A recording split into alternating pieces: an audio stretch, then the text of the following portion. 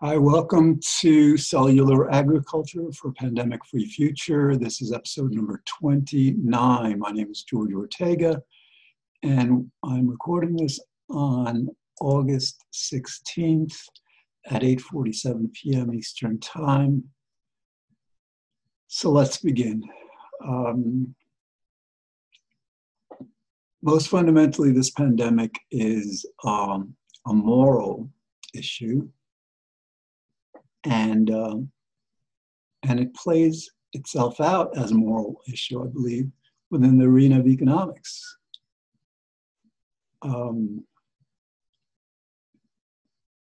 Basically, our factory farming system, that's 99% of the farmed animals in the United States, is the breeding ground for future pandemics that we need to prevent. And the reason we have these factory farms is because we are attempting to pay much less for our meat, fish, dairy, eggs. And so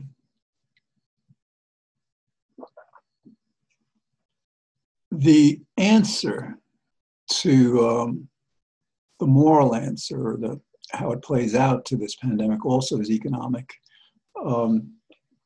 As I've been mentioning over the last 28 episodes, there's a new industry that began in 2013 called cellular agriculture. I mean, it had its first proof of concept that essentially we don't need to farm animals either in factory farms or in family farms to have as much meat, dairy, eggs as we like. We can basically take a biopsy, a tiny amount of cells from an animal. It's a painless procedure, and basically deceive them into believing they're still in the animal's body, and then coax them through various means of the technology to replicate, to multiply, to do what cells do. And in that way, we can eat lobster without any cruelty, pork without any cruelty, cattle, chicken without any cruelty. But relative to this pandemic, this is important because this industry can allow us to shut down the factory farms that represent the risk to us. I mean, many people understand that this current coronavirus began in Wuhan, China, not in a factory farm, in a wet market. But what needs to be understood is that it's the distinction between a wet market and a factory farm is irrelevant. It's basically the commonality, what they both engender, that represents false dichotomy to separate one from the other, is that they both involve extremely unsanitary conditions and extremely cruel conditions. But for the purpose of of understanding how they cause pandemics, it's extremely unsanitary. I mean, like, again, with factory farming, tens of thousands of chickens, broiler chickens, in an airplane hangar, or a shed the size of a football field, okay? And they're crammed together, though. And they're living there for 7 weeks, and nobody cleans up the place daily. For 7 weeks, they are living in their urine and their feces, and pumped full of antibiotics because the conditions there are so unsanitary. And needless to say, they endure unconscionable suffering. Imagine.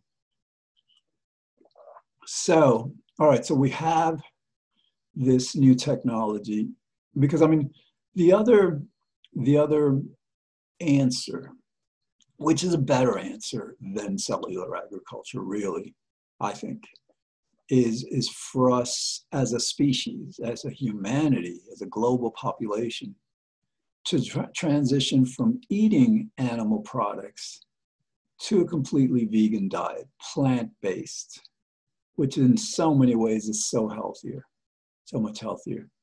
So that is the ideal, but I think in this world, while we're reaching toward the ideal, we also have to address what is realistic, what we can realistically expect. So getting back to the factory farming, right now there are about 40 or 50 startups that are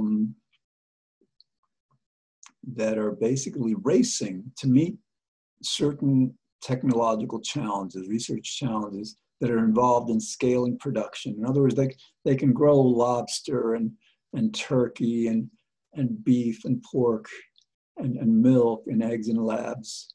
But that's one thing. It's another thing to grow them at scale, and also to grow them in a medium that's not very expensive, so that they compete. They can compete with the animal-derived meat, fish, and dairy products we have in supermarkets today. All right, the problem there is that these 40, 50 companies have cumulatively amassed about $1.5 billion in research funding, which is great. So but the problem with that is that with that level of investment, industry insiders, a lot of these CEOs, there's organizations that have been created to help expand and develop this industry. Basically, many say, well, we may have to wait 10 or 15 years for these products to be in supermarkets, en masse, in substantial numbers, that they make a difference, that they, lead to the shutting down of these factory farms, which is, of course, the purpose. And so we get back to the money and the morality. So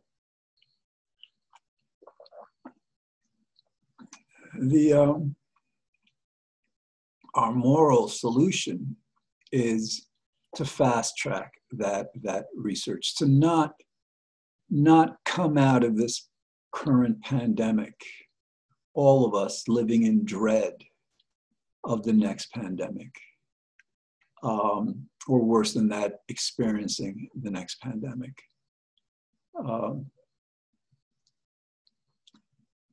In the 1980s, I believe there were 4 major outbreaks, epidemics, pandemics. In the 1990s, there were another 4. In the 2000s, there's a lot, there's over 10. And I say this to say that basically our world is, for various reasons, the greater population, greater air travel. There's about 4 billion passenger flights, that go throughout the world each year, and each of those flights is carrying 100, 200 people, perhaps less sometimes, but that's a huge number of and so what happens, when a person gets, as we've noticed with coronavirus, a person gets a virus in China, all of a sudden it's in the United States, all of a sudden it's everywhere in the world. And again, the more people, the more flights, the greater the risk. So these pandemics are a far greater risk, generally speaking, now than they were in the 50s and 60s, because there wasn't as much factory farming back then, and because there wasn't as much air travel. Also because there wasn't as much deforestation, which is another major contributor. All right, so again, the other solution that I've been talking about, and will continue to talk about because it's an important solution also, is to develop vaccines against the coronavirus, universal vaccines against all strains of coronavirus, against all strains of influenza. It's a lot harder with bacteria because there's so many good bacteria. But ideally, I suppose it's theoretically possible to create vaccines against the harmful bacteria that do not attack the beneficial ones. I mean, but as you might imagine, especially with bacterial vaccines, the success with this research is probably 10, 15 years away because it's such a difficult challenge. This challenge of growing meat and fish and dairy in labs in sufficient quantities, in bioreactors, these huge, I guess, fermenters. Basically, it's kind of like it's a fermentation process, apparently, or similar to it.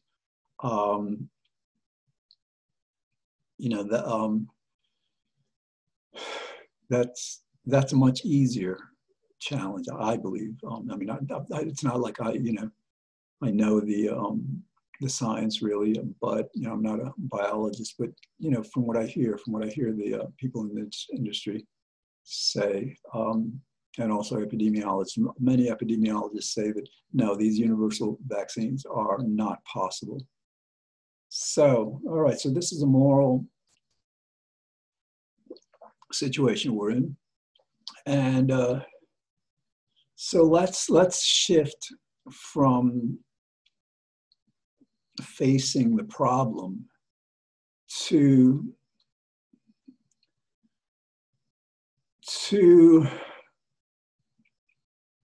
considering the opportunity of this, to reframe this from, yes, we need to do this. We need to end factory farming, family farming. We need to stop eating meat and fish and dairy that are grown from animals if we're going to be free from pandemics. That's the bottom line. That's, again, and one last thing about the financial aspects before I get more into the morality and perhaps a different direction of how we can create a better world, much better world. What I've been asking for in this series is for $50 billion to be released immediately. Not next year, not the year after. I mean, like, it's not going to happen with Trump in office, but as soon as Biden gets inaugurated, what is it, January 20th or something like that, release those funds immediately. Get an army of bio-researchers, an army of young kids, an army of really, really bright minds. Throw money at them, because this is that important. So like $50 billion to fast track, to sufficiently fund this industry. So that instead of having to wait 10, 15, maybe 20 years for these products to be in supermarkets, they very reasonably could be in supermarkets in 2-3 years. And I say very reasonably because, like, the time frame for developing a vaccine is generally 10 years, 15, 20 years. We don't even have one for AIDS yet, and that was in the 80s. But they're fast tracking the coronavirus, so we may have one in a year or two. So if we can do this for vaccines, we can, I believe the industrial cellular agriculture challenges, biological challenges, are far less complicated. All right, so now, we're considering the problem, the solution, and we see that it's a moral problem, an economic problem. Of course, the moral problem is like, some of us, and this is mainly the Republican Party, but, Democrats also, there's a lot of moderate Democrats who aren't really as progressive as they lead you to believe. They don't want to fund this. They would, and the Congressional Budget Office in May estimated that this coronavirus was going to cost us $8 trillion when all is said and done. So what this $50 billion represents is 1% of that. So if we as the American people, pretty much we as a humanity, are too stupid, I believe, too indifferent, cheap, I don't know how to describe this, but if we don't do this, reckless, careless, brazen, if we don't make this investment, you know, from a moral perspective, you know, I'm not sure we have that much of a claim that we deserve to exist, continue existing as a species. You know, God has a way of culling our numbers. In the 1918 pandemic killed 100 to 50 to 100 million people. And you know, there could be greater, again, and that was in 1918 with such a smaller population.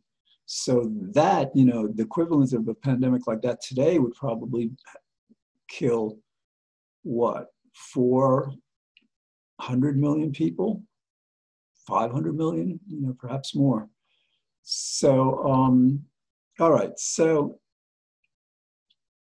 that's the morality. So let's look at the other side. You know, let's say we recognize the threat and we recognize that there is a means to essentially create a pandemic-free future. And we get involved. We talk to our friends and family about this. We learn about it. We you know, do some research. There's some videos out there on, you know, there's videos out on cellular agriculture that are like 2 minutes long, 5 minutes long, 15 minutes long, an hour long. You know, there's a lot of different kinds of presentations, and there's a lot of articles on this also. And there's the websites, of course, of the startups. There's also New Harvest is the primary organization funding cellular agriculture.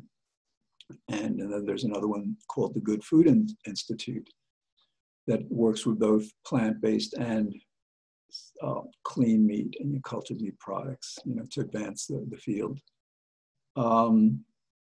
So imagine we do this. Imagine we do this. We summon the will, the wisdom, the responsibility to lay aside our indifference, to just like to act, to not, you know, to not just be complacent, not just do nothing. You know, a friend of mine was reminding me recently, you know, that all that the world needs for evil to prevail is for good people, good men to stand by and do nothing. You know, that's so true. And so, but let's say we do. Let's say we invest this $50 billion. Let's say it starts being released in March of 2021. And then I would imagine by 2022, you know, you have many, many brilliant minds entering this field, biologists, young kids, you know, professionals, and you have advances, you know. Let's say they've gone through $4 or $5 billion of that money by that time, or 10 billion, you know, 20, whatever. They can, you know, they can reveal to us the success. And then in a couple of years, you know, they have basically, you know, that $50 billion would also attract a lot more private investment behind it. You know, people who are investing in these companies to make money, you know, shares of the companies. So this might be, there might be another $200 billion being spent, you know, aside from the initial 50. And so, yeah, in 3 years, all of a sudden we have these factories, these clean meat factories, cellular agriculture factories all over, not just the United States, but throughout the world. Because this, you know, part of these $50 billion should, of course, be sent to other countries, you know, some developing countries that, you know, they have bright minds too. They might just figure out far less expensive solutions because their mindset might be much more amenable to that because of their circumstances. And so, yeah, so like we find ourselves in a world where 3 years from now, you know, we've got the factories and we're manufacturing, and then all of a sudden there's absolutely no good reason to not shut down these factory farms. Now, yes, I mean, like people are going to lose their jobs. Just like, for example, there was a horse trade in New York City until, you know, Ford developed Model T, the first car, and many people lost their jobs. With farming, many farmers lost their jobs. Throughout history, there's been many displacements of people, you know, working on something, whale oil, who, you know, whale oil is not used anymore. Very few, you know, people hunting whales in that way. So like, there are many industries where, you know, the best thing, the greatest good for the greatest number does involve, you know, shutting down an industry, especially an industry as dangerous as factory farming. And so, yeah, and then part of this money, again, maybe it should be, I mean, like 50 billion. I mean, again, we've already spent what, about 2-3 trillion on this pandemic, and we're anticipated to spend 8 trillion. So, I mean, like, you know, it seems like 1/2 1% is way too little, you know. So because like, I mean, because like part of this money could be used not, you know, for the research challenges, but to retrain people who were in the meat industry, you know, who were raising cattle and chickens and all, retrain them, you know, employ them in other areas, find jobs for them. And this is going to be, again, the centerpiece of the Biden administration, you know, for the next 4 years. And so, but just, you know, in the Manhattan Project that created the first nuclear bomb in 1945, they used to end World War II, I think there were about 130,000 people, you know, involved in that project. It was just the United States, I believe. I don't believe other countries were trusted to take part in that. But imagine this revolution of ending factory farming, ending a factory farm system that is not only from a scientific sense causing these pandemics, but from a theological, moral sense, is probably inviting God's wrath. It's probably, you know, creating so much more pain and suffering for human beings in the form of punishment for this cruelty that we're inflicting upon these animals. So again, 3 years from now, you know, we shut down the factory farm system, and we've got these products, you know, entering markets, and people are discovering not only do they taste better than the products, you know, the animal-derived products they were eating, but they're actually much healthier for them. They could make these products without cholesterol, without the saturated fats, you know, because they can basically, it's not genetically modify them, but they can genetically engineer them. They can basically, you know, feed them materials that don't lead to these really harmful substances. So like, you know, these products would also be very healthy for us as human beings. But that would do is that would kind of like, that would be an awakening of our conscience. I mean, like, it is, I've talked about this before, it's beyond horrible that we can do this to 70 billion farm animals, you know, land animals every year. But imagine a world that, just like we ended slavery, we abolish factory farming, the farming of animals.